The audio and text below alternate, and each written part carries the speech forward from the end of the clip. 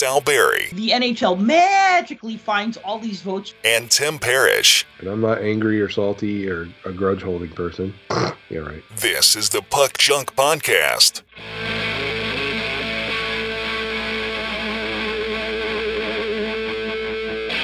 Hello and welcome to the Puck Junk Hockey Podcast. I'm Sal Berry and with me is Tim Parrish. And today we're going to talk about the 2021-22 Skybox Metal Universe hockey card set. We're also going to talk about some NHL topics, including the new coach in Vancouver and the new All-Star reverse retro jerseys for the upcoming All-Star game. Tim, how are you, man? I'm good. Yeah, I heard you had a little plumbing project. I always have some project going on. We got new countertops in around all of our sinks. So they install the countertops, but they're not plumbers, so they don't do that. So rather than hire one, we YouTubed it and did it ourselves. Yeah, well, it wasn't bad once we figured it out. Yeah, well, nothing's bad once you figure it out. It's always the figuring out that's the bad part. We got it down to a science now. I replaced all the shutoff valves, the local shutoff valves on all the pipes, and replaced all the drop cabling for the water intakes and all that. So should be good to go for another 20 years.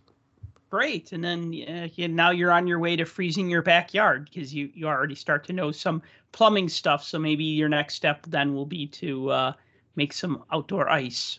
I already have one. We can skate on top of our pool. Really? Probably. It's covered in ice. So I want to start with the coaching change in Vancouver because it was like hockey's worst kept secret for felt like a week, pretty long. I don't know if it was 5 days or whatever. It's like seeing the freight train coming and not being able to do anything about it. Just to give a quick recap, Bruce Boudreau, who was hired in December of 2021. Is that about right? December of 21, yeah. He replaced Travis Green. So he was fired after 13 months. So he was just replaced by Rick Tocchet, the same Rick Tocchet that, we grew up watching in the 80s and 90s and then watched on TNT on their Wednesday night hockey telecasts. So by Friday, everybody was talking about that. Like, it wasn't just like there's a rumor. It's just like, the Canucks are expected to announce on Monday that Boudreau's being fired. And, it's Friday. So, man, could you imagine that? Like, you're going to lose your job in a couple of days and having to go in on the office on Monday. I think pretty much everybody agrees that the Canucks mishandled, two things. I mean, one, did they even give Boudreau a fair chance?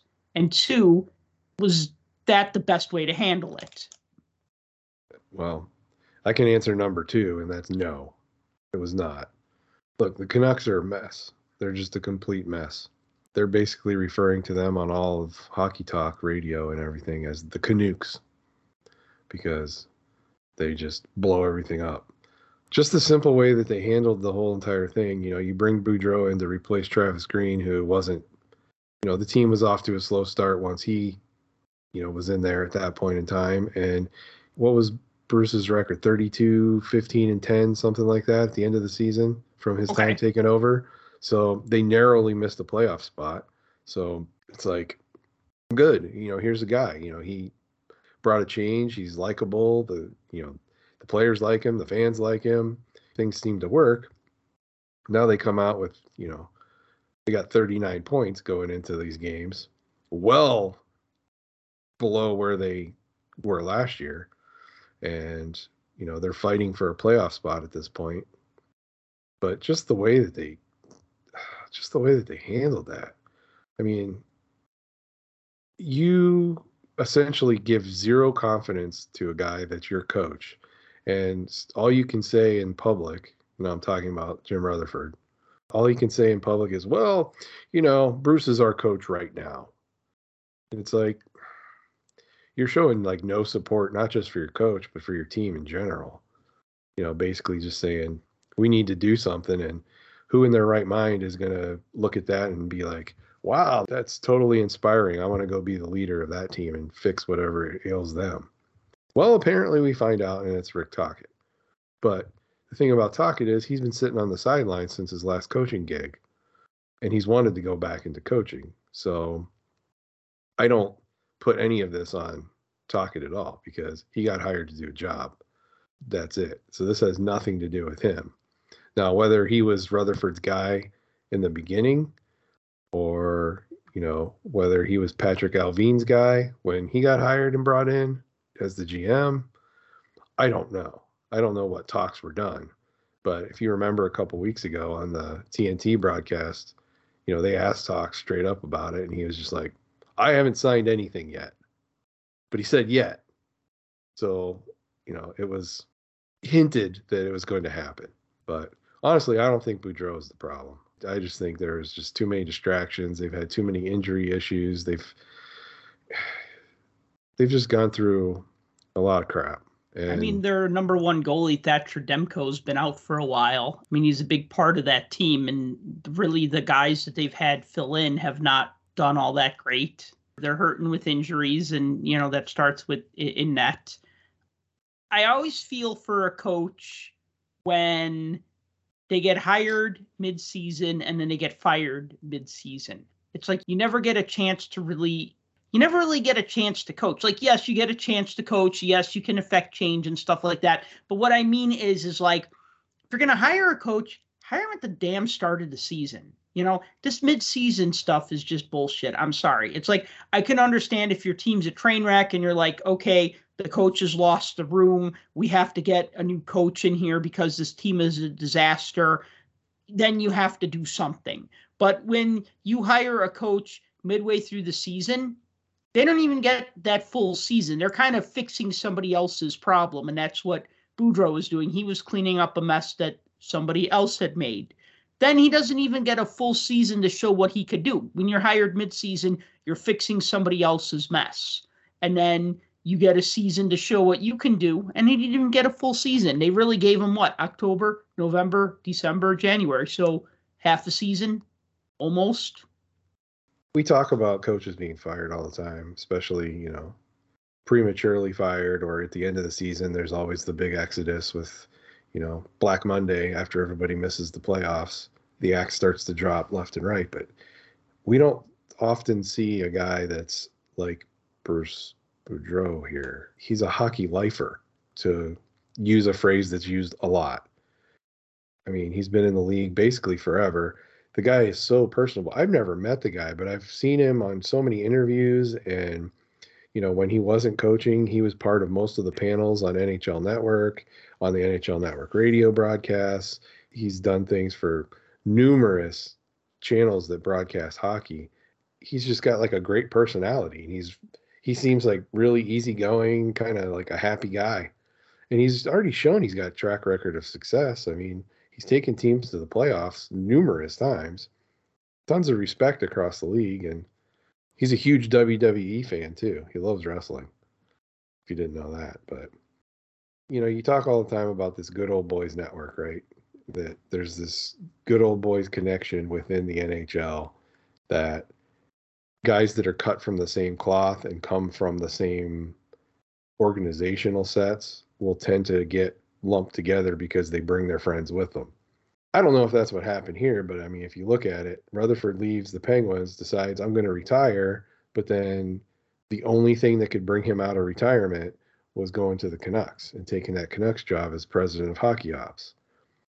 Then what does he do? He brings in assistant GM Patrick Alvin from the Penguins to be the GM. Now, Boudreau might not be Alvin's guy, so we want to replace him with? We'll replace him with Rick Tocchet, also ex-assistant coach of the Penguins. So you got this Penguins connection there, which is kind of interesting. There might not be anything to it, but the optics of it certainly seem like there is. And let's not forget, Bruce Boudreau's very first goal as a hockey player was scored against none other than Jimmy Rutherford. So maybe there's a grudge there. I'm just speculating, but that part's true, but the speculation part is speculation. But he did actually score his first goal against Jim Rutherford when Rutherford was the goalie on Detroit. Back in the 70s, Boudreau had to score his first goal against somebody. I mean, it wasn't going to be against Mike Richter or Patrick Waugh or... No, but there were tons of goalies in the league, and it just so happened to be the one that just fired him. So, But this is, I think, a funny coincidence. You know, nothing Boudreau, to see here. Yeah, exactly. I find this kind of funny. Bruce Boudreau played on the Chicago Blackhawks for 7 games in 85-86. He had 1 goal, and he had 2 penalty minutes, and he was the +1, and that was his career with the Blackhawks. I mean, he played 141 games in the NHL, but I find it funny that he's on the 85-86 team. And you know, it's funny because I collect Blackhawk team photos and I don't have an 85-86 photo. And I really want that one because it's the only full color picture of Boudreau I can find in a Blackhawk jersey, because he was in the team photo, but I don't think he was in the team issued set of postcards. And he has a picture in the team's 60th anniversary book, but it's a black and white photo. But I just think that's interesting. And he was like a Blackhawk, and that's kind of one of those things I've always been trying to find, like a photo of him as a Blackhawk, and that's just kind of hard to find. I've gone back and looked before just to see like what actual cards he has, and he only has 2 actual like major issued cards. That was in 78, 79, and 79, 80. Everything else after that were either team issued postcards or like minor league AHL or IHL cards. And then later on, like in the modern era, I guess, he had some stuff come up with coaching cards for some of the AHL teams that he coached. And I think in the game Heroes and Prospects at some point threw a couple cards of him in the 75th anniversary set. But other than that, he might be in the Toronto Maple Leafs Centennial set, because I think that covered like everybody who was ever a Leaf. But other than that, he's got those 2 cards from the late 70s, and that's about it. It's a very small list. Let's talk about the All-Star jerseys, because I saw those. I thought they're pretty cool. There's things about them I like. There's things about them I don't like. I like the colors. I think I wish the trim colors were the base colors and vice versa. That would mean one would be powder blue and the other one would be that like pink color. I guess it's pink, not like a pink color. It's a pink color. So it's hot pink. Okay, hot pink and powder blue. If you're going to go Miami Vice all the way. Don't just like make it a black jersey with, but we put a little bit of pink and blue on the cuffs. Aren't we being edgy and retro? Because if you're going to go black and white, then you need to go with the old school 80s uniforms. The 90s All-Star uniforms, you had, was it like a dark teal and purple, right? It was blue and purple, but I'm trying to articulate. It wasn't quite Sharks teal. It was kind of like a darker teal. Yeah. Obviously there's been various incarnations of the jerseys and the colors, but, with this one, they threw it all the way back to 94. I mean, these basically look like the 94 jerseys. And I first thought it was fake because when I saw the leaked photos, did nobody zoom in onto these to see that they say NHL All-Star 1994 inside on the collar? But when the actual photos came out, they say the same thing. So it must be a retro design that they had made that's specifically to show that it's a throwback to that. The thing is, I don't think any of the players should be able to wear those jerseys without also wearing a pair of Armani pants and loafers with no socks, because that's the only thing that would make sense to me. So when the players are showing up on the red carpet and walking in, I expect them all to be looking like Crockett or Tubbs.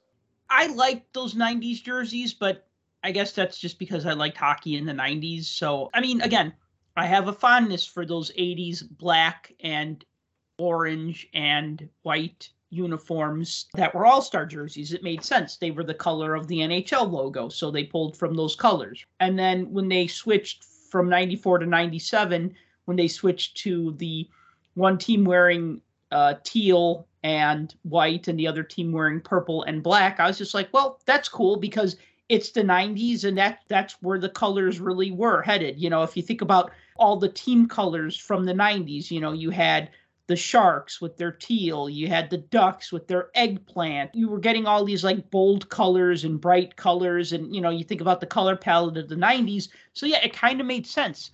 And yeah, I get it. They're using those Miami Vice type colors. I think they're cool. I'd wear one. But then I say that about almost every All-Star jersey. I mean, some of the later ones I didn't really like, from like the past 10 years. Like the ones where you can barely see the logo because it's almost the same color as the jersey.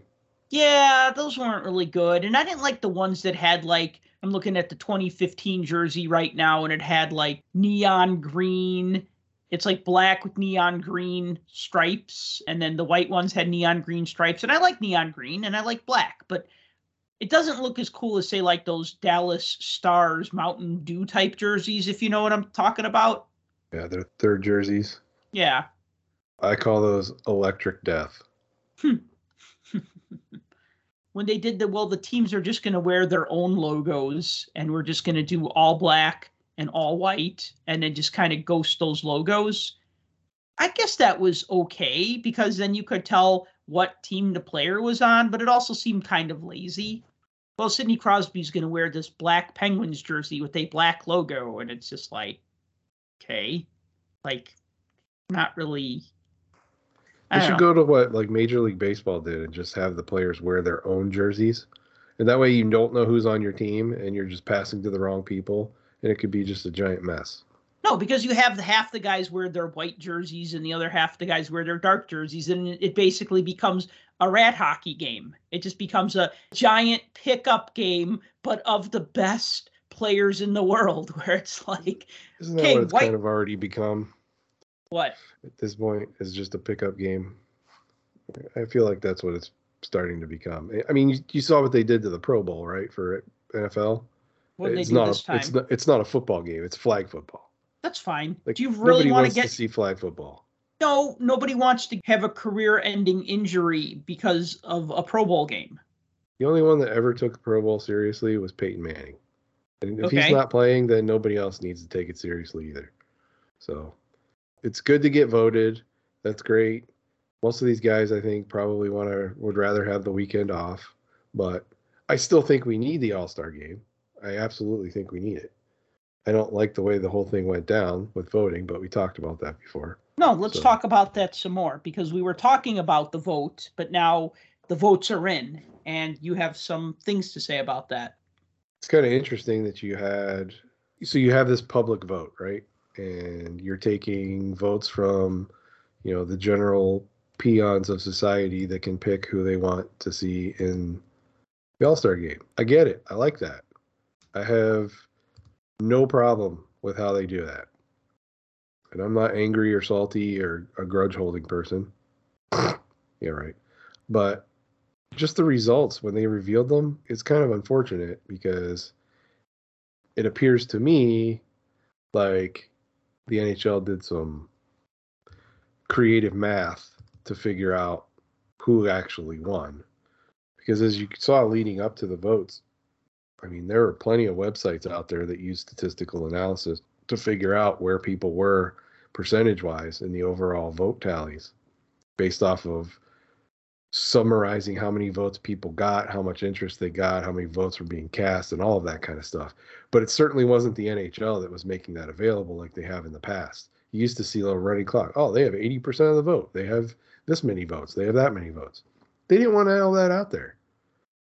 Ever since John Scott messed the whole thing up for Gary, he has since, what did I call it? Gary rigged it. And, for those that don't know what that means, Bettman, the commissioner of the NHL, who's been there since '93. Gary Bettman, yes. Yes. And he used to be the senior vice president and senior counsel for the NBA, so he already had sports background. And don't get me wrong, you got to give credit where credit is due. He did a lot to help grow this game from like a $400 million league into something that's worth multi-billions. But he's also helped expand the game into other areas it wouldn't normally be. So that ticks off all of the diehard, let's stick to what we know kind of thing. And He also oversaw not one, not two, but 3 work stoppages, plus a whole season being wiped out. That's never happened, really. Because he advocates so much for non-hockey markets, he gets a lot of flack from the true, I don't want to call them true diehards, but you know what I'm talking about, the fanatical hockey fans.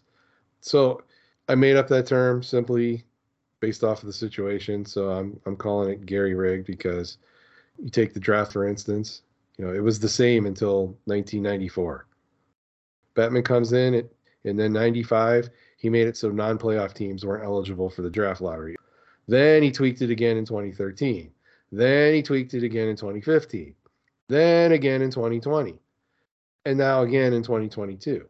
So they keep adding more rules and changing things and changing the percentage and the odds and who can get in and who can't get in. And, better or worse, I don't care. You decide. But you have that.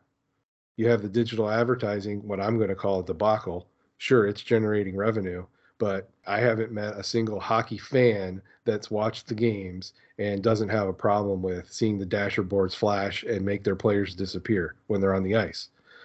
I've heard plenty of people say, it's no big deal. And Gary is one of those that says it's no big deal, because he even went out and exclaimed in his State of the Union address that the polling we do with our fans gives us the feedback, and it's a non-issue. And he said, many people think it looks better than having the numerous logos on the dasher boards, and it's working extraordinarily well. What polls are you doing? Is it the same polls and the same voting that the All-Star game was rigged about? Because I would believe that, because there's nobody saying that. And especially there's not a majority of fans saying that. Now, I get it. The logos aren't going anywhere onto the jerseys because it generates revenue. They're not going anywhere off the helmets. They're certainly not going to go anywhere off the digital dashboards. But they do need to do something to fix it so they don't have all the glitches, because there's a ton of it and it's annoying. So, all that being said, here's All-Star Game. They have voting available on social media. It's evidently clear that they put more weight into the physical voting online than they did on the social media voting. It's clearly evident, because if you looked at how the players were trending going up into the vote, I mean, there were so many guys that are deserving to be in this game that were getting tons and tons and tons of votes on social media. But yet in the end, they bring in people that I wouldn't have even thought about it. So, I have a lot to say, and you're like, but DFG, the All-Star Game's a giant waste of time and no one cares. And I absolutely respect that opinion, because a lot of people share it. But the All-Star Game is a joke, people, and the All-Star Game doesn't matter, people. The players hate it, which I even brought up. I don't think they hate it as much as a lot of them would like a week off. But yeah, it's not tournament level competition, which I like that, because it gives the players a break. They don't have to go balls to the wall and play like that. Yeah, does it mean anything? Maybe not in the grand scheme of things. It's certainly not even up to a regular season type tilt between 2 middle of the road teams that are just fighting to get a playoff spot. There aren't 2 points at stake. There aren't potential jobs on the line. No one's going to get fired if they don't show up and have a poor performance in the All-Star Game. I get all that, but it's fun. It's fun for the fans. I think it's fun for a lot of the players. And to me, it's the game that's the human game, because for every reason I've already said, players can finally breathe for a second. They can let their guards down. They can show you kind of that they're human beings and they're not some cliche spewing hockey machine like we're used to them being. Their personalities can essentially just rise to the top, right? And it gives them that capability to have fun and joke around and talk freely and just be themselves. And I think that draws more fans in, especially younger fans that are more prone to watching 30-second clips on various social media or whatever of people doing different stuff. This gives them that showcase to be able to play to that, I think. And it's revenue. I mean, that's the other thing too. It hasn't always been the revenue generated by the All-Star Game was always went to like the player, what is it, like the retirement emergency assistance fund? Like the emergency assistant or retirement fund or whatever it is. So it's revenue generating for a program that's really good and does a lot of good work for ex-players.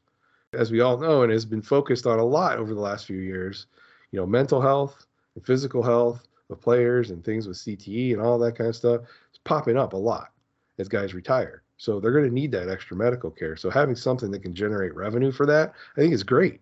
So whether it's digital advertises or a PPG logo on a helmet, fine. Just don't let it be a distraction. That's the thing. And when they do stuff like this, it takes away from the event itself and puts everybody's focus on, oh, there's a conspiracy. There has to be, because it's not, working out right. Because the whole world is cynical, it's degrading, it's harsh, it's crass, and that's proven by all the responses that fans have given over the event and how it was picked out. But, the echo chamber on social media, people yelling into the void, it just creates this giant toxic environment. And I'm guilty of that myself a lot of times. So being able to find a way to break away from that seriousness and competitiveness and that intensity is not only good for the players, it's good for the fans. It's like, relax. This is fun. Just have fun and enjoy it. You don't have to focus on winning all the time. You can have fun. You can just be a fan of the game, because even though the game might not matter, that's why we need it. Well, I like how they changed the game to the 3-on-3 format. I think that was really the life that the All-Star game needed. We've talked about this way back in the past during the whole John Scott controversy, where he was voted as one of the All-Star captains, but they changed it to a 3-on-3 format. 3-on-3, so you're going to have a lot of skating, a lot of shooting, a lot of scoring, maybe not as much hitting and rough stuff, and that's fine. So players aren't going to really get injured. They might get tired, but they're not going to get hurt. This isn't like a 5-on-5 where somebody goes into the corner and then they get obliterated by a defenseman. No one plays defense. No one checks in the corners.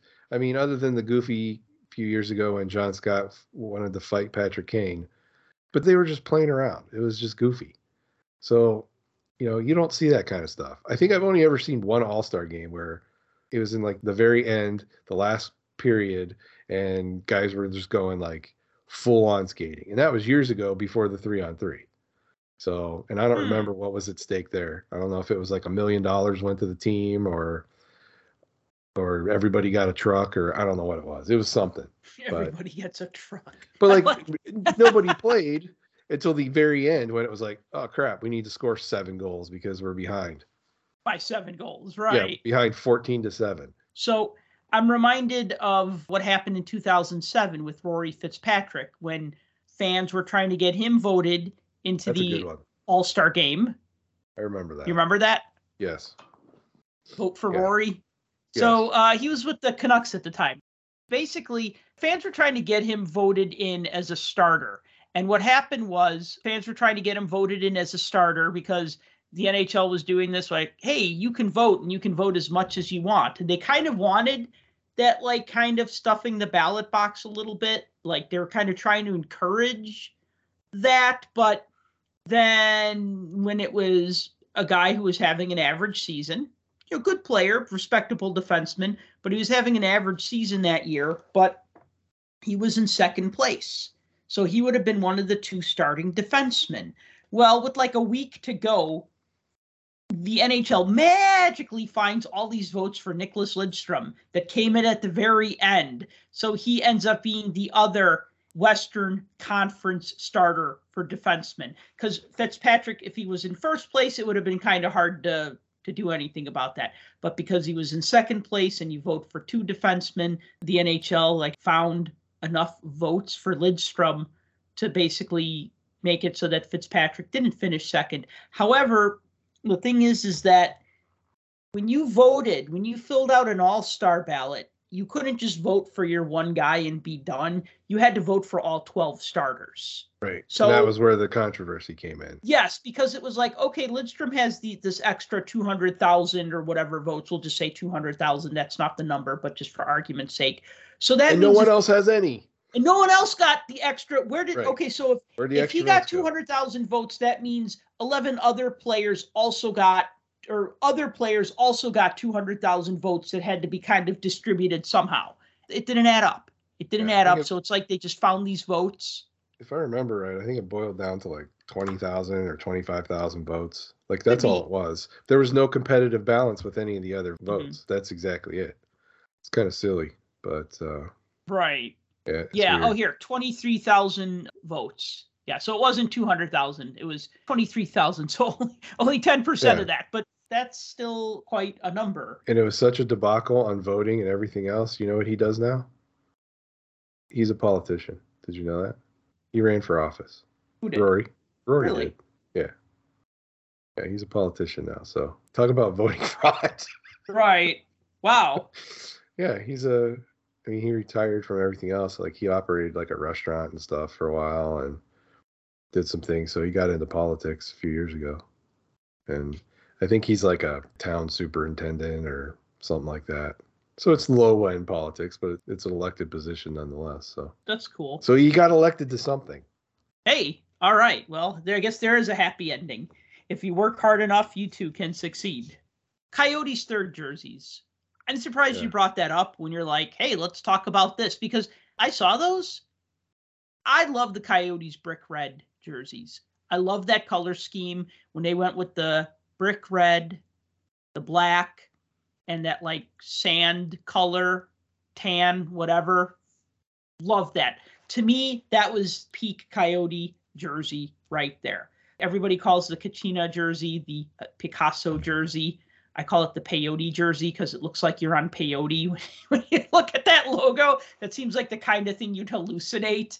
Or the Picasso jersey is also an acceptable name for it, even though it's a Southwestern design and a native Kachina figure. But yeah. These jerseys have no logo on them. But they say Arizona, right? They have like a script A and then Arizona across the front. But they're that color.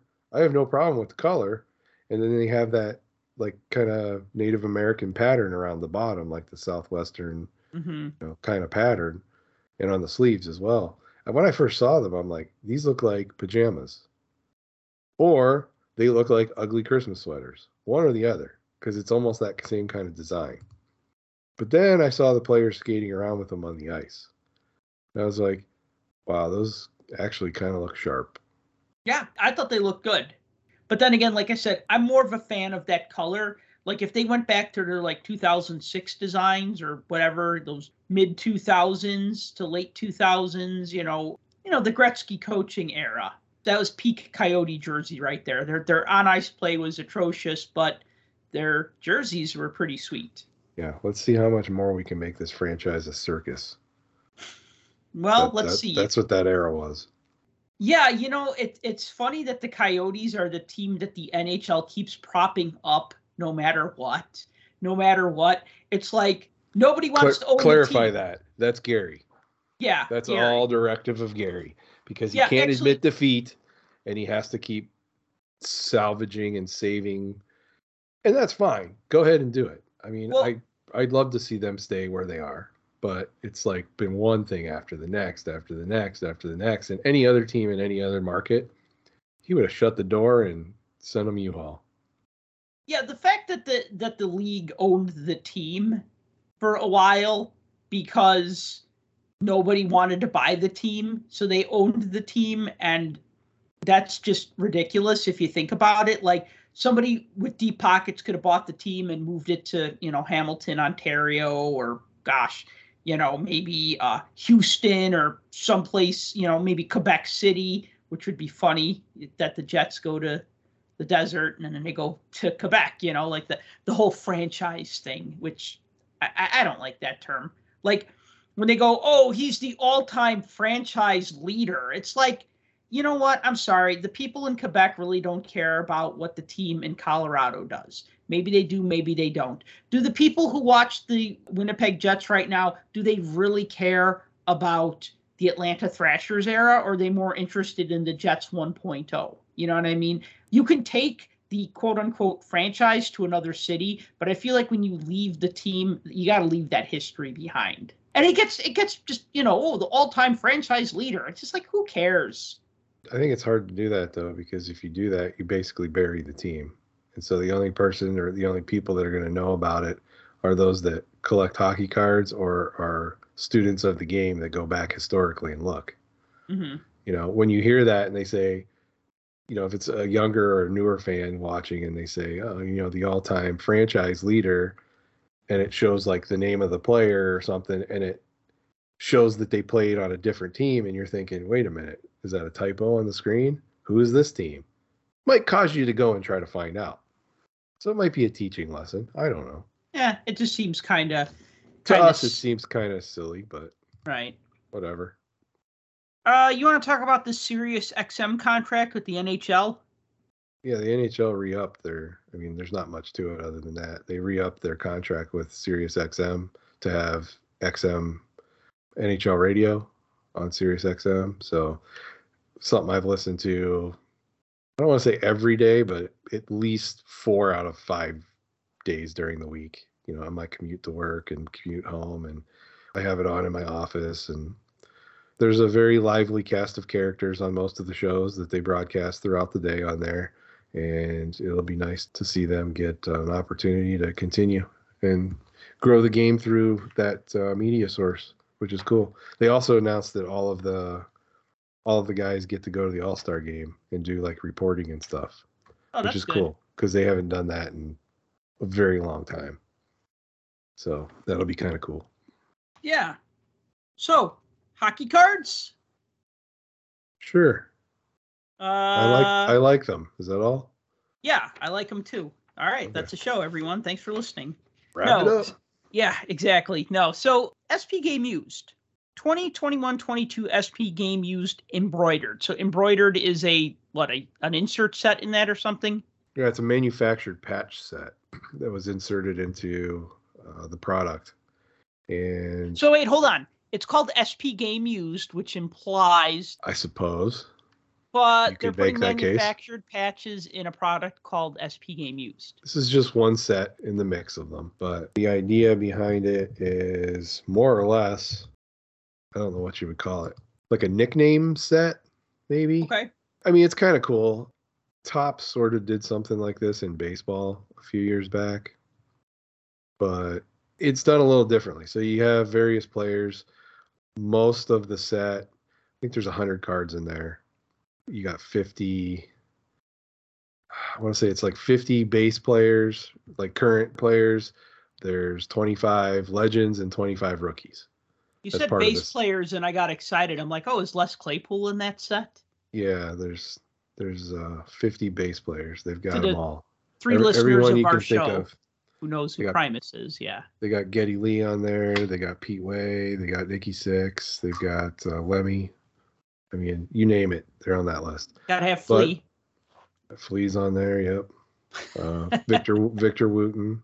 I mean, you name it. Base players, right? Yeah. Okay. Sorry. I couldn't think of the word. Like veterans. Yeah, base cards. I get it. Yeah. They say base veterans is what they usually call it. Like 50 base veterans and short printed rookies and whatnot. All of the cards, like the patches, have something to do with like a player nickname or something about the team or something specific like that. And as we all know, the great Eddie Belfour was known as the Eagle. The Eagle, right? And Mark Messier, another Hall of Famer, had the nickname of Moose. Well, turns out that the patches for Eagle and Moose were flip-flopped. So the Eagle is on Messier card and Moose is on the Belfour card. Wow. So I didn't see any other ones like that yet, so I don't know if that was, something else, but yeah, apparently there was a screw up with the I don't know if it was the pack out or the printer or something like that, but I guess it wouldn't be the pack out, it would have been the printer, since the pack out people just stuff the boxes. Yeah, so there's both of those floating around all over the place. You can find them on eBay, and they're funny to look at because you see Moose on a Belfour card and you're like, what? Did he play for the Manitoba Moose? What is this card? And then you realize, oh, wait, the Messier card says Eagle on it.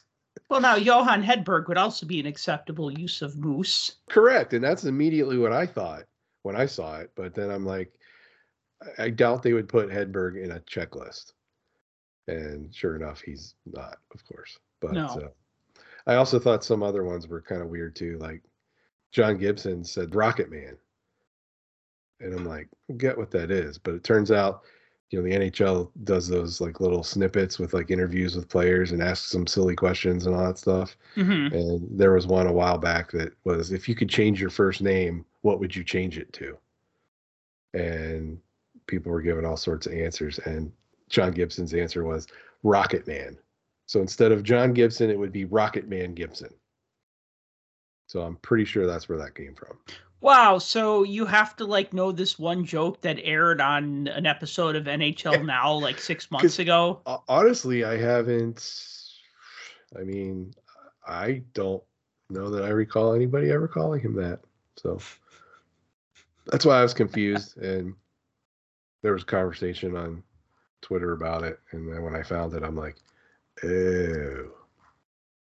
So yeah. But it's interesting. It's just a screw up. I'm not faulting him. It's just a funny one that was kind of created. Now, I thought this was interesting is that 22-23 Artifacts came out recently, and you mentioned that Sebastian Aho is on the box. Yeah, Aho's the cover boy on the box. Which is great, but then he's not in the base set. So, yeah. Not in the base set, and if you look at the totality of the checklist, he's only got 2 cards, the whole checklist, that I could find. He might have a parallel or something somewhere, but all I saw was the clear-cut rookie retro card and a Tundra teammate dual card with Marty Necas. That was it. That's the only place he showed up on the checklist. That's one thing I found interesting. But I will say this. Yes, it did come out. 4 cards per pack, 8 packs per box. So typical Artifacts configuration that we've seen for quite a long time. They promised 3 hits and 1 rookie and 4 numbered parallels. That's kind of been the same also. They don't make mention that the Arum cards are necessarily a hit. However, they say the hits are relics, autographs, or what they're calling tech inserts. So if Arum is included in the tech inserts, then yes, that's one of your hits. From what I could find on the checklist, the tech inserts are special printing technology that they used on some parallel cards. So some of them have wood grain, like actual wood grain on the sides. And it sort of just looks brown, and you probably wouldn't notice it unless you ran your fingers across it. Oh, that's weird. They also have a leather one, same thing. It's got a leathery finish, kind of like what they did with Ingrained a couple years ago. Oh, that insert set that was like the thick wood cards? Yeah, that was actually it was a full set by itself. It was released in packs. Because I have an Ingrained card of Chris Chelios, and it's pretty freaking cool. Yeah, so it's like that, and then there's also plexi ones, which I can only assume are on the plexiglass, kind of like the trilogy. The trilogy cards were always with the what were they called, like showstoppers or something like that. Yeah, even though this came out, basically it came out today as we're recording this. I've watched 2 case breaks on this and a single box break. Guess how many autos? Well, there's supposed to be 1 per box. Well, they could be 1 per box. Could be 1 per box.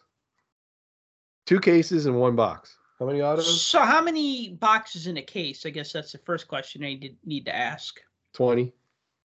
Oh, that many. It's probably an auto in every other box.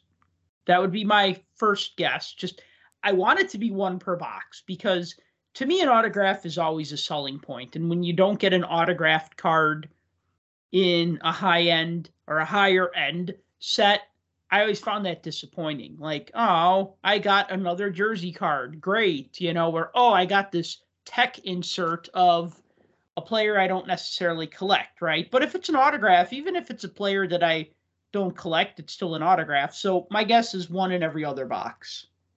And that would be a reasonable guess, but 0 is the answer. 0 what? 0 autographs. 2 cases and an extra box. 0 autographs. So out of 41 boxes that you watched get broken on YouTube or whatever. By 3 different breakers. No. Not a single auto. So there's no autographs, basically. Well, there are. But the autograph hits obviously aren't falling anywhere close. That's a pretty big sample. People are assuming. And it is. And if you look at the checklist, they're in there. I mean, look, Artifacts has always been that set where it's Artifacts. That's what it is. It should have game used pieces, and it should have pieces of glove and pants and sticks and buttons and all of that kind of stuff. And it has traditionally. Yeah, get but an it hasn't auto really been fax. focused. Mhm. Yeah, auto fax. That's exactly what I was getting at. And, a couple years they started sticking sticker autos on the dual jersey cards to make them dual jersey auto cards. Kind of like they did with, what's the most recent one that they did? Allure. They did that to Allure. But they used to do that to Artifacts years ago. So, yeah, a lot of people are not really happy about that. I don't buy Artifacts looking for autos. I never have. But I think if the auto hits are going to come at such a low rate, I think they got to drop that price point. Otherwise, people are going to really sour on it quickly. Yeah, I mean, absolutely. I mean, I understand that getting autographs was kind of hard during the pandemic because you had to mail people stuff, you had to get it back. Things had to be signed in front of a witness. That's hard to do with social distancing, etc. You had the bubble league and this and that. But I mean, now we're a couple years past that now, right? I mean, 3 Well, we years are, ago. but you got to remember this is 22-23 Artifacts, which means an Artifacts is always a first of the year product. Right. So that means the design for this was going down a year ago. True. Which means a year ago, the photos that they had to choose from were from either the first part of 21-22 or the 2021 season. Right. So most of the cards you get of players currently, if they were traded in the last 2 years, they may be on their old jersey. Probably. But I guess because it's a first product. So you got to float that time frame around to kind of fit the narrative a little bit from the manufacturer standpoint. I don't think we should be in this position, but for a reasoning standpoint, that would probably be the best reasoning. So I guess what I'm getting after is autographs are really just becoming that much harder to get now. And absolutely. In a product, I mean, to me, that's always a selling point. The jersey patch stuff, you know what? When I got back into collecting, really got back into collecting in 2006, I had absolutely no use for jersey cards. To me, they were a waste of time. They were filler. I thought they inflated the value. I'd look at a product like Upper Deck Series 1, and back then you'd get 3 jersey cards per box. And I'd say, these just inflate the price of the box, get rid of them, make the box cheaper. I want the base cards. I want the Young Guns. Maybe I want some of the inserts, but I didn't want the jersey cards. So to me, they just became something that, quote unquote, added value to the product, but also inflated the cost of the product because you had to buy the jerseys. Upper Deck had to buy the jerseys to cut up and put in the product. I get that. Now, you look at Upper Deck Series 1, Series 2, Extended Series, you might get a jersey card, but regardless, the price is still high. It's you probably won't get a jersey card, but the price is still kind of up there. I mean, it's higher than what it was back then. I get it, things go up in price. But now I kind of feel like with all these third jerseys, reverse retro jerseys, you have players changing jerseys every other shift. Well, maybe not really, but a game-used jersey now is not the same as a game-used jersey from 30 years ago. Who do you think had more jerseys in their career, Mario or Sidney? I mean, the obvious answer is Sidney, because through most of the 80s, I think most players only had 2 or 3 jerseys. Yeah. Yeah. They just washed them and gave them back to him. Yeah. They'd usually get 1 or 2 home jerseys and 1 or 2 road jerseys, and that was it, and you'd have guys get traded and they'd pull up the name off the jersey and put another name on the jersey. You had that sort of thing, right? So to me, it's you could say, oh, it's a piece of a Sidney Crosby jersey and therefore this card is more valuable. But it's Crosby wears a lot of jerseys. He does. You know what I mean? There's no shortage of Sidney Crosby jerseys to be cut up and used for memorabilia cards. And I'm talking about game-worn jerseys, game-used jerseys. Don't even get me started on that event-worn nonsense that most card companies don't even touch that anymore. They don't even do that because, or if they do, they really just kind of say, it's what do they call it? They don't say event used. Well, they say a manufactured jersey piece or whatever. Here's the only thing I would say to that. Yeah. I think Upper Deck does a good job of striving to try to eliminate redemptions and stuff their product with the actual cards when they can. Artifacts has always had a redemption as part of its box. That's Right. always been part of the whole thing because you get this product so early. We don't know who those rookies are going to be. So we're going to pick them later. I will say this, the one single box I saw opened, they pulled a redemption for the rookie retro #1 pick. So that's going to be obviously Slavkovsky, I would assume. That was a pretty good one, and I could forgive no autographs just based off of that. But again, we're talking about artifacts. Artifacts is artifacts. I don't necessarily consider an autograph an artifact. An No. artifact is more something, tangible that you can touch. Yeah. So parts of the uniforms or sticks or whatever, or equipment or whatever, I think that's the draw to this product, and it always has been the draw to the product. You're right, prices keep going up. The cost of buying this stuff on the secondary market is going up.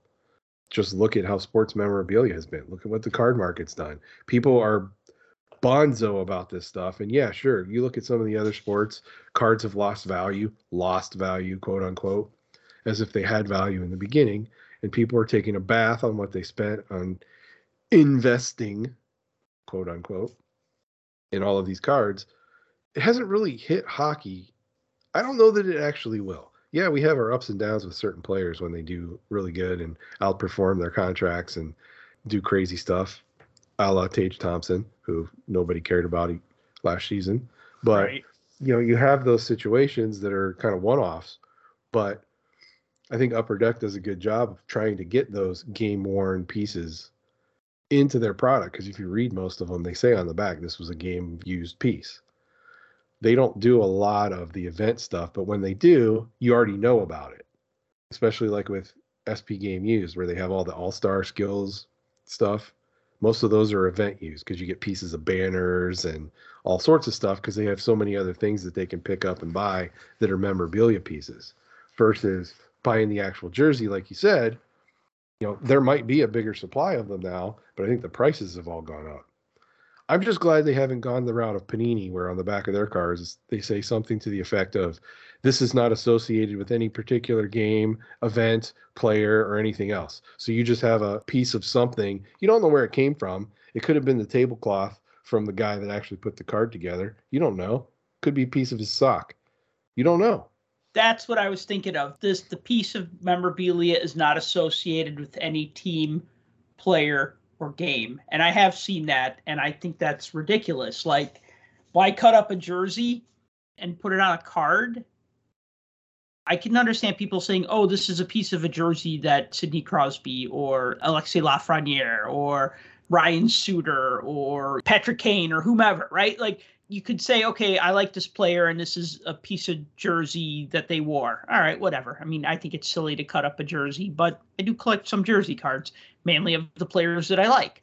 But that's been Panini's thing for a very long time. And I even saw recently somebody posted that they took a Panini card and decided to cut it up.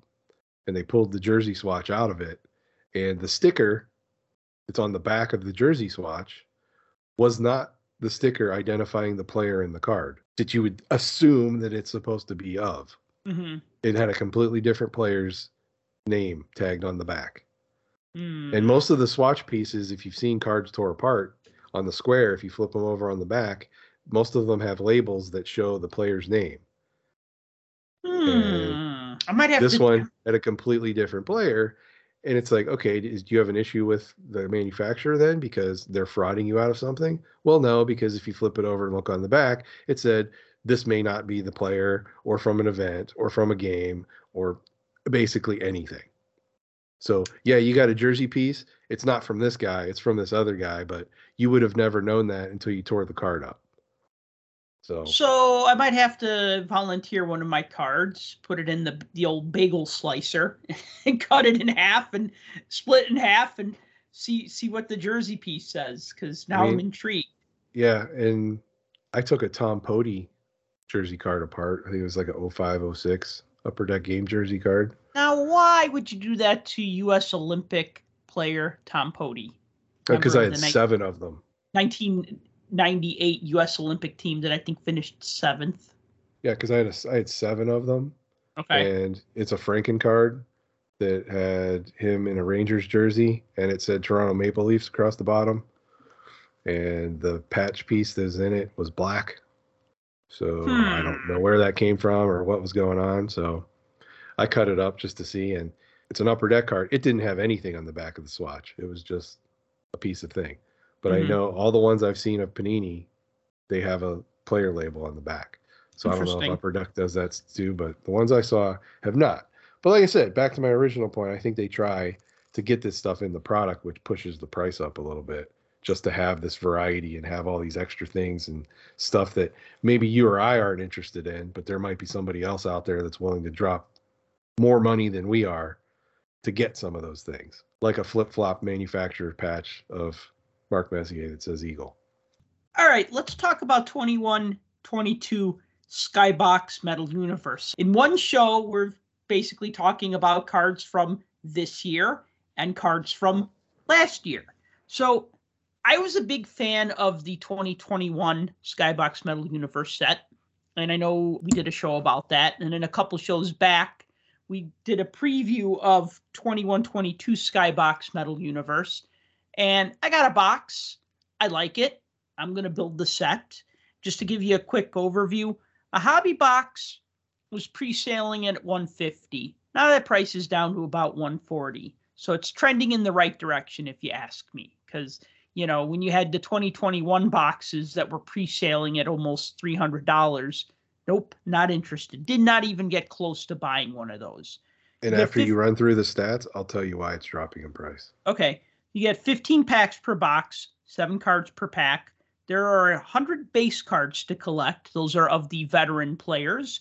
Then there's 100 short prints, 50 alternate jersey cards of the veteran players, but wearing a different jersey, like maybe an all-star jersey, maybe a third jersey, or some sort of other jersey that they're not pictured on their normal base card.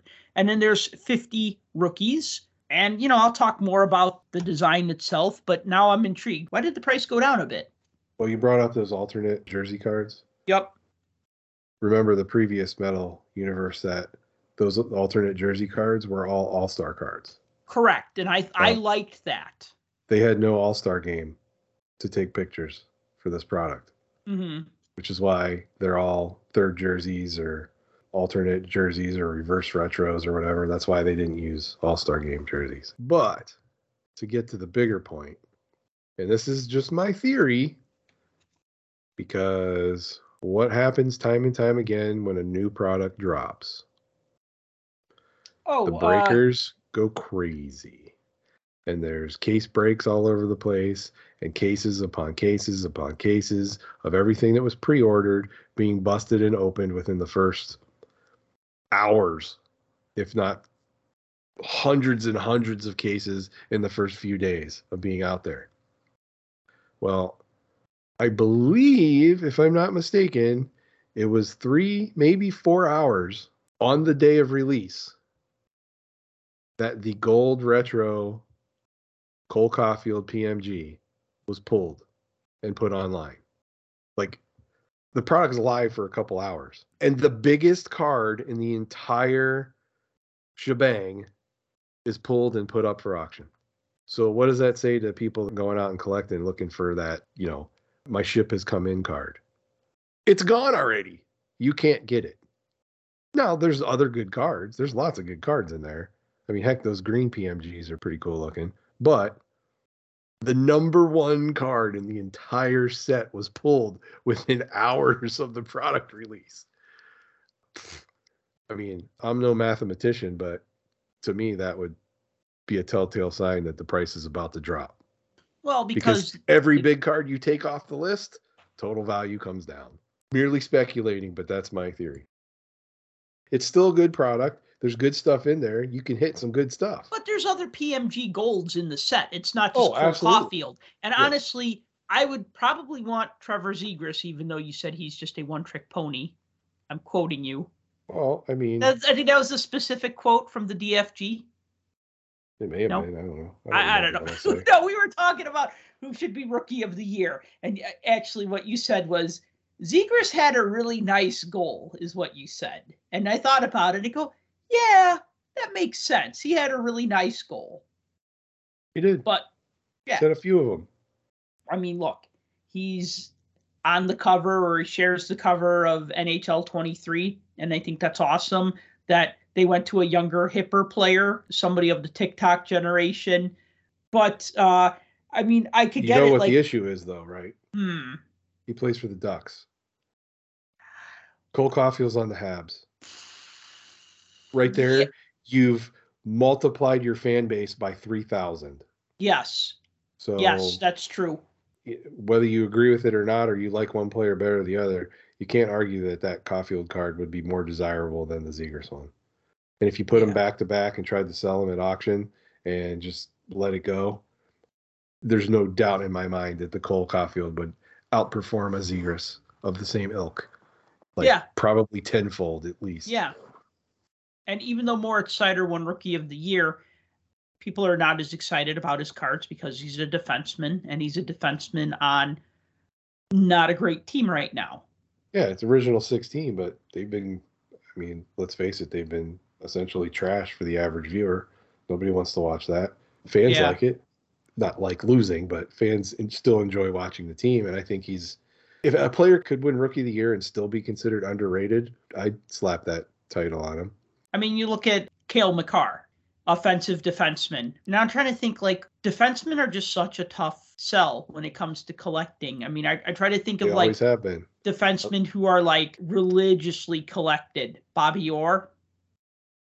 And anyone that you name off is going to be an offensive defenseman. Yep, exactly. Because stay-at-home defensemen get no love at all. And fourth liners and third liner guys, they get no love. Right. So, when you have defensive pairings that have potential Hall of Famers, they're not potential Hall of Famers because they just fall on the ground and block shots all the time. Mm-hmm. They're defensive Hall of Famers because not only can they remove you from the puck and put pressure and keep you out of their end, but they can also chip in and score. So you're right. I mean, Bobby Orr and ... could maybe continue that and even further, because you're going to fall down to the rest of like maybe the Hall of Fame players, but even then, very underrated. So getting back to Skybox Metal Universe, so the cards kind of have that old school Black Diamond look to them where they're like etched in foil, but they have a cosmic background, like stars, planets. Looks like everybody's skating in front of some sort of nebula or something. I was a big fan of these cards in the 90s when they were originally out. I was super excited when they came back out last year. Probably my only sticking point is probably the price point being a little high, but that's just kind of how things are right now. Just to go over some of the inserts. So you got your 100 base cards, you got your 100 short prints. Oh, and by the way, and I'll put a picture of this, but we talk about alternate jersey cards. And so I have a Brent Burns card, and he's wearing a gray Sharks jersey. But then I have the alternate jersey Brent Burns card, and he's also wearing a gray jersey. He's just in a slightly different pose. So I don't know how really alternate it is. It's more of just an alternate photo than an alternate sweater. Anyway, so some of the insert sets, you got the jambalaya inserts, which frankly I'm not a fan of. I always think the design is ugly. It's just color chaos. But yay, you know what? Whatever. People like them. They're pretty hard to pull. So that's kind of why they're so popular. I mean, I'm sure there's another reason that you'll enlighten me with in a minute, because I don't think I've ever pulled a jambalaya card. I don't think I've ever seen one from the 90s, if they were even around back then. They were. They're just rare. They're hard to hit. Yeah. They don't pop up very often. And, when they do, they go for big bucks. There's Big Man on the Ice, which are die-cut cards that also have like shiny foil for some of the letters. So those are kind of neat. There's, of course, the retro inserts. They call them 97, 98 designed, but I think they're referring to 97, 98 basketball. 96, 97 is when they used this particular type of design in hockey. Although with 96, 97, that was the set that had the flying eyeballs and the giant plants and the nuclear explosions and the atoms and all the real crazy stuff. You can get an autograph. I pulled a Tim Stützle autograph. It is a sticker autograph, but that's fine. It's kind of a shiny sticker, so it kind of looks nice on the shiny card. couple Or as other I call him, Shiloh. Shiloh, is that what they call it? That's what I call him, because every time I see his signature, it looks like it says Shiloh. It does. Yeah. Shiloh, yeah. You can call it whatever you want. I call him Shiloh. Premium prospects, which, I don't really care for these. They almost remind me of like a Pinnacle type card set from the 2012 era. You know what I mean? Where it's just like, it's just a design. It's not a foil card. I think that's what threw me off about this, is that they said, hey, let's have some non-foil cards in a foil card set, which doesn't make any sense to me. Like, let's just make these normal cards that look like they could be inserts in anything. There's autograph versions of those too. Oh, I believe it. You got Amped Up. You got Championship Galaxy Metal Metallics, is it? Yeah, as much as I didn't like the Amped Up, I kind of like the Amped Up now. All right. So you're going to be collecting them? I don't know, maybe. It's a guitar amp in the background. I kind of have to. You got a guitar amp, and then you got these guitar picks, which are made of plastic. Ah, yes. The picks. The picks. So the pick ones? Yes. Here's an interesting thing.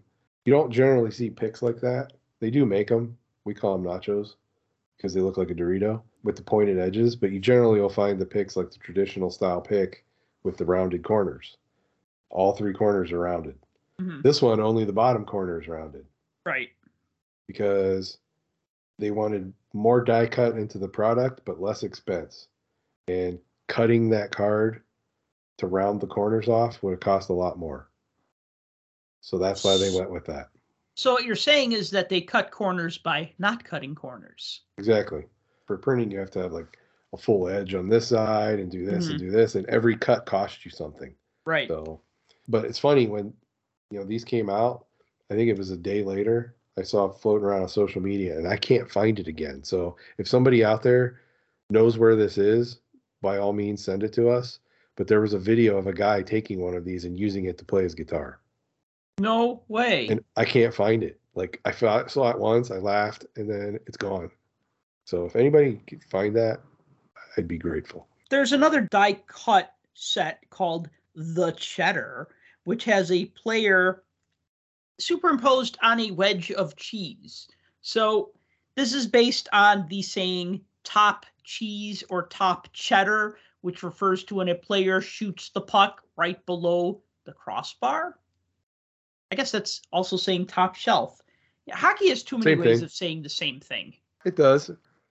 So if you remember back when we had Billy Celio on the show, and we asked him about card designs and stuff and where he comes up with names, I don't know if you remember him saying that sometimes he just sits there and ponders all sorts of hockey slang until he comes up with something that makes sense. So all I can think of is that's probably what happened here.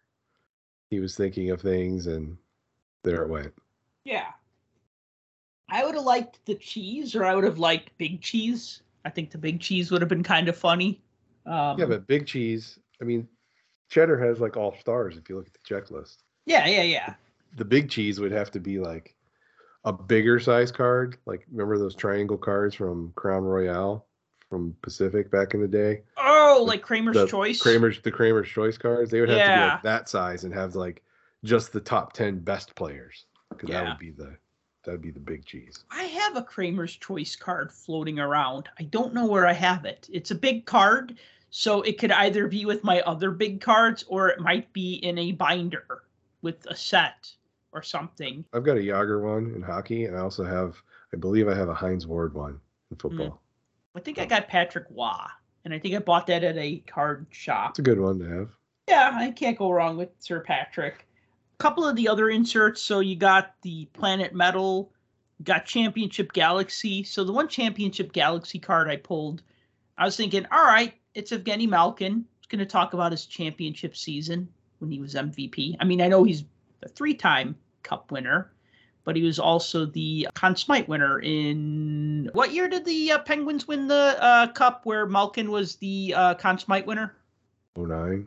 So, this card doesn't talk about that. It's called Championship Galaxy, but it has nothing to do with this championship. Then there's, what's this other one? It's like Planet Metal. It's kind of like a shiny holofoil. So I'll accept that as well. Die cuts, holofoil, etched metal, that's all great. These premium prospects, which just look like regular cards with just a foil stamped logo, looks like something you could get in Upper Deck.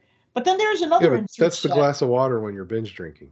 I don't want that, man. If I'm paying $150 a box, I want all shots, and I want all shots of the good stuff.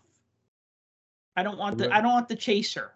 You'll never get to the last pack if you don't have at least one bottle of water. No, what's the bottle of water? Is the pack of all base cards? Yeah. Depressing. It's the one bottle of water. That's the intermission. They call that the intermission. Interesting. So talk about this Pitter Patter set, because I didn't know about it. It just kind of flew under my radar until you pointed it out to me, and I think it's a really interesting set. Yeah, those that are fans of the enforcer / goon / pest type players, this is one of those sets for you because the entire checklist is those type of players. Pitter Patter is a phrase that is ripped directly from Letterkenny. So those not familiar with Letterkenny, it's a show about, I don't even know how to describe it. It's a show about this town in Canada, and you got different groups of people.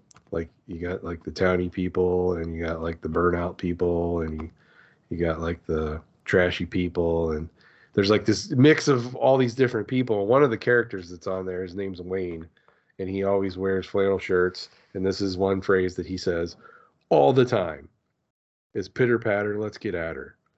And so this is yanked from there. But why that's hockey related, a big part of the show is focused around playing hockey and the hockey team and all that kind of stuff. So yeah, pitter patter, let's get at her. So Letterkenny, if I had to describe it to a friend who had never seen it, it seems to me like it's a show about people who live in a small town and just try not to be bored. Because it starts out, it says there are 5,000 people in Letterkenny. These are their problems. That's how every show starts, right?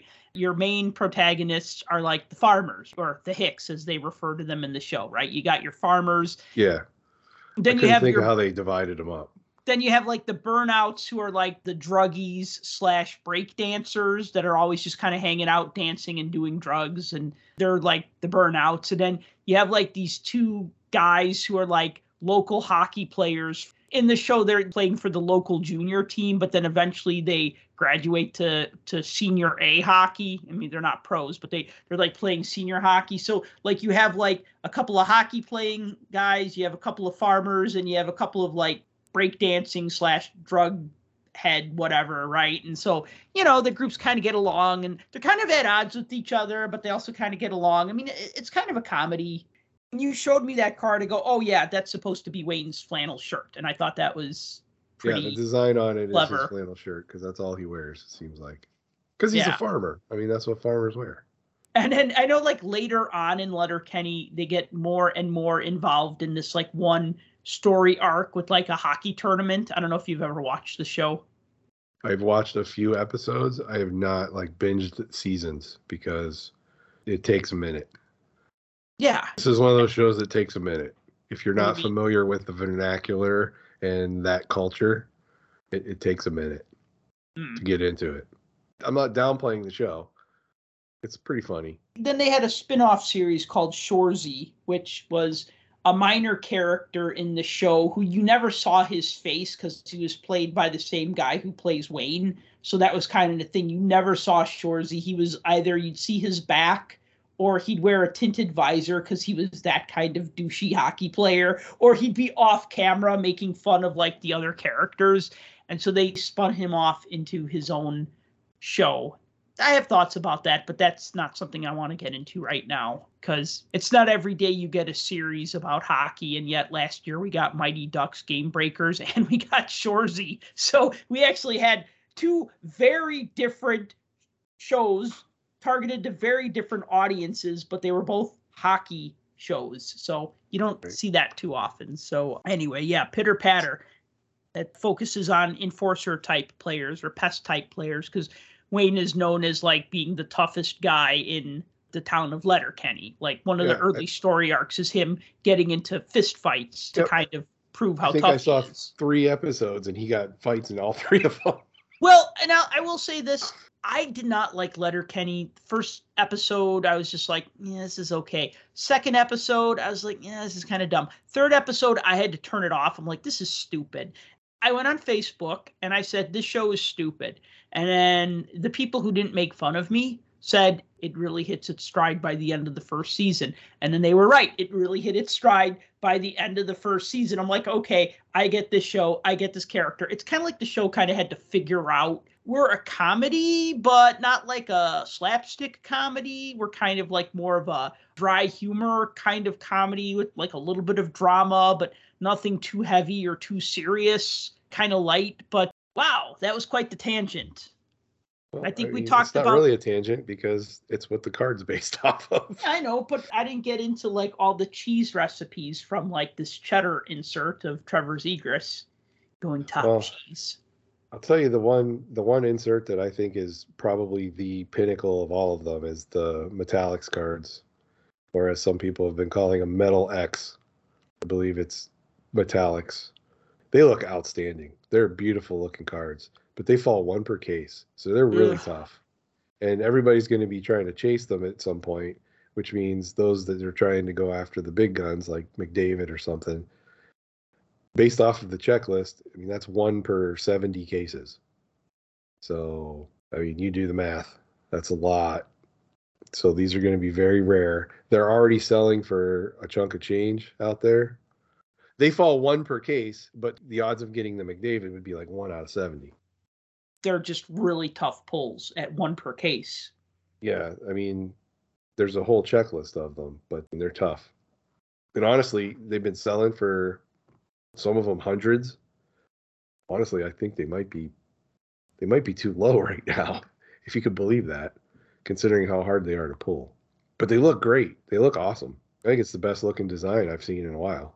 I think what it is I think with like the Metal Universe, people really fixate on the PMG cards, and then kind of everything else kind of like, I don't know, say falls to the side, but that kind of seems to be like the chase card. If that Yeah, I makes mean, sense. everybody goes after those because they have the history of being the card. I mean, look at Mhm. the Michael Jordan PMGs from way back when. Yeah, Those I are know. super premium cards, and they were rare. And a lot of times people didn't even realize what they had. Oh, wow, this is a shiny card, and it goes in a box, not realizing how rare they actually are.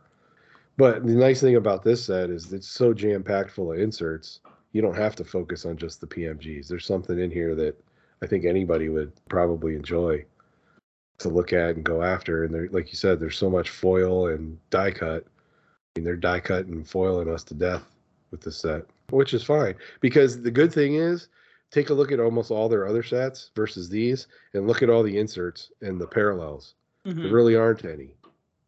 Go down the list. The only parallels that there are for any of the insert sets are either a gold or a spectrum. That's it. There isn't blue and blue cubes and red prism and yellow taxi and all that other stuff.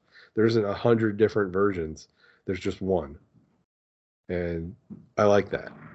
Yeah, that's one thing I said in my my write-up about the set is that I like the variety. I like that there's different insert sets, and that they're interesting insert sets. And like I said, whenever you do any sort of die cutting, you do any sort of foiling, you do any sort of anything out of the norm, or in the case of the picks, the plastic cards, it's more appealing to me. You know what I mean? Like, I probably won't really chase any of these insert sets, but, you know, I mean, of course, I'll chase after the players that I like, and I'm going to build the base set, and I'm going to build the short prints, and I'll probably try to chase down all the retros just because that's really what I like. You collect what you like and what you're into. So some people might like these amped up inserts. I think they're just okay, but, you know, that's fine. I mean, the fact that this set is such a creative set, I'm glad that it's around, and I hope that they continue to put it out because it's such a fun throwback 90s set. You know, it's kind of like what I wanted, maybe not the same thing, but remember Full Force? Yeah, I do.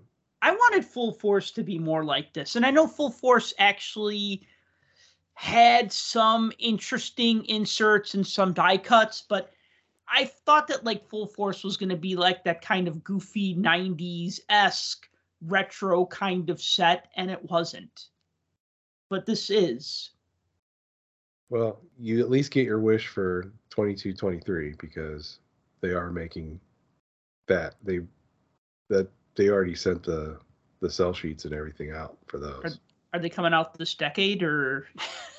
Yeah, well, you can't really speak to that, but I can tell you they are. If you look up the design and what the base cards look like, they're interesting.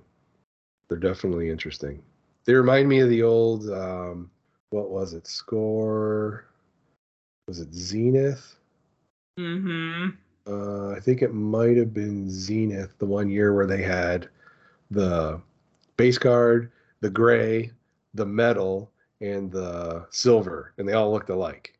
But it reminds me of that design, like it's like a mesh. But yeah, it's got all the same kind of stuff. You know, the Jambalayas back. There's a few other interesting insert sets, like the metallics they brought back. But Lynch Pins is one of them. All Starring, which I'm assuming is based off of All-Star players. You know, there's Bottle Rockets and Cachet and your favorite, the Prospect cards, which will at least get Owen Power and stuff like that in that checklist. But they brought in for next year's, or it'll be this year's because we're dealing with last year's. So when that comes out, they actually brought in artists to do illustrations. Ooh. So they look like the old Fleer Retro Marvel illustration cards. Nice. So those will be interesting when they hit. Yeah, but those are we're talking about next year. And we don't know when that's going to come out, but it's out there, so we'll at least get this product for one more year. I don't think they're going to make it go away. It's pretty popular. Yeah. And to the detractors out there that are like, well, I didn't get any autographs, and the autographs are too hard to pull and all of that kind of stuff. Well, if you wanted more autographs, the price point would be higher. So there's that. That's a good point. Can't have it both ways. So I think with the amount of inserts in there and the potential, it's some really cool stuff, although you can't get the gold PMG Caulfield, I think it's still worthwhile where its price point is right now. Wow, look at the time. It has flown. Time flies when you're having fun. Yeah, and this was fun. Oh, hey, you know what, folks? I want to mention that we have a YouTube channel. Of course, it's Puck Junk, so youtube.com/puckjunk. You should come check that out. You know, we do post this podcast to YouTube, but I am going to be ramping up our videos a little bit on that in the coming weeks. I'm probably going to start doing video pack breaks again and stuff like that. Also on TikTok at Puck Junk, and then of course we're on Twitter. Tim's at TheRealDFG, and I'm at Puck Junk. And then also we have a Facebook collectors group, so that's facebook.com/puckjunk. And that's it. Thank you for listening to the podcast, and until next time, collect what you like. For more hockey goodness, follow us on Twitter at PuckJunk.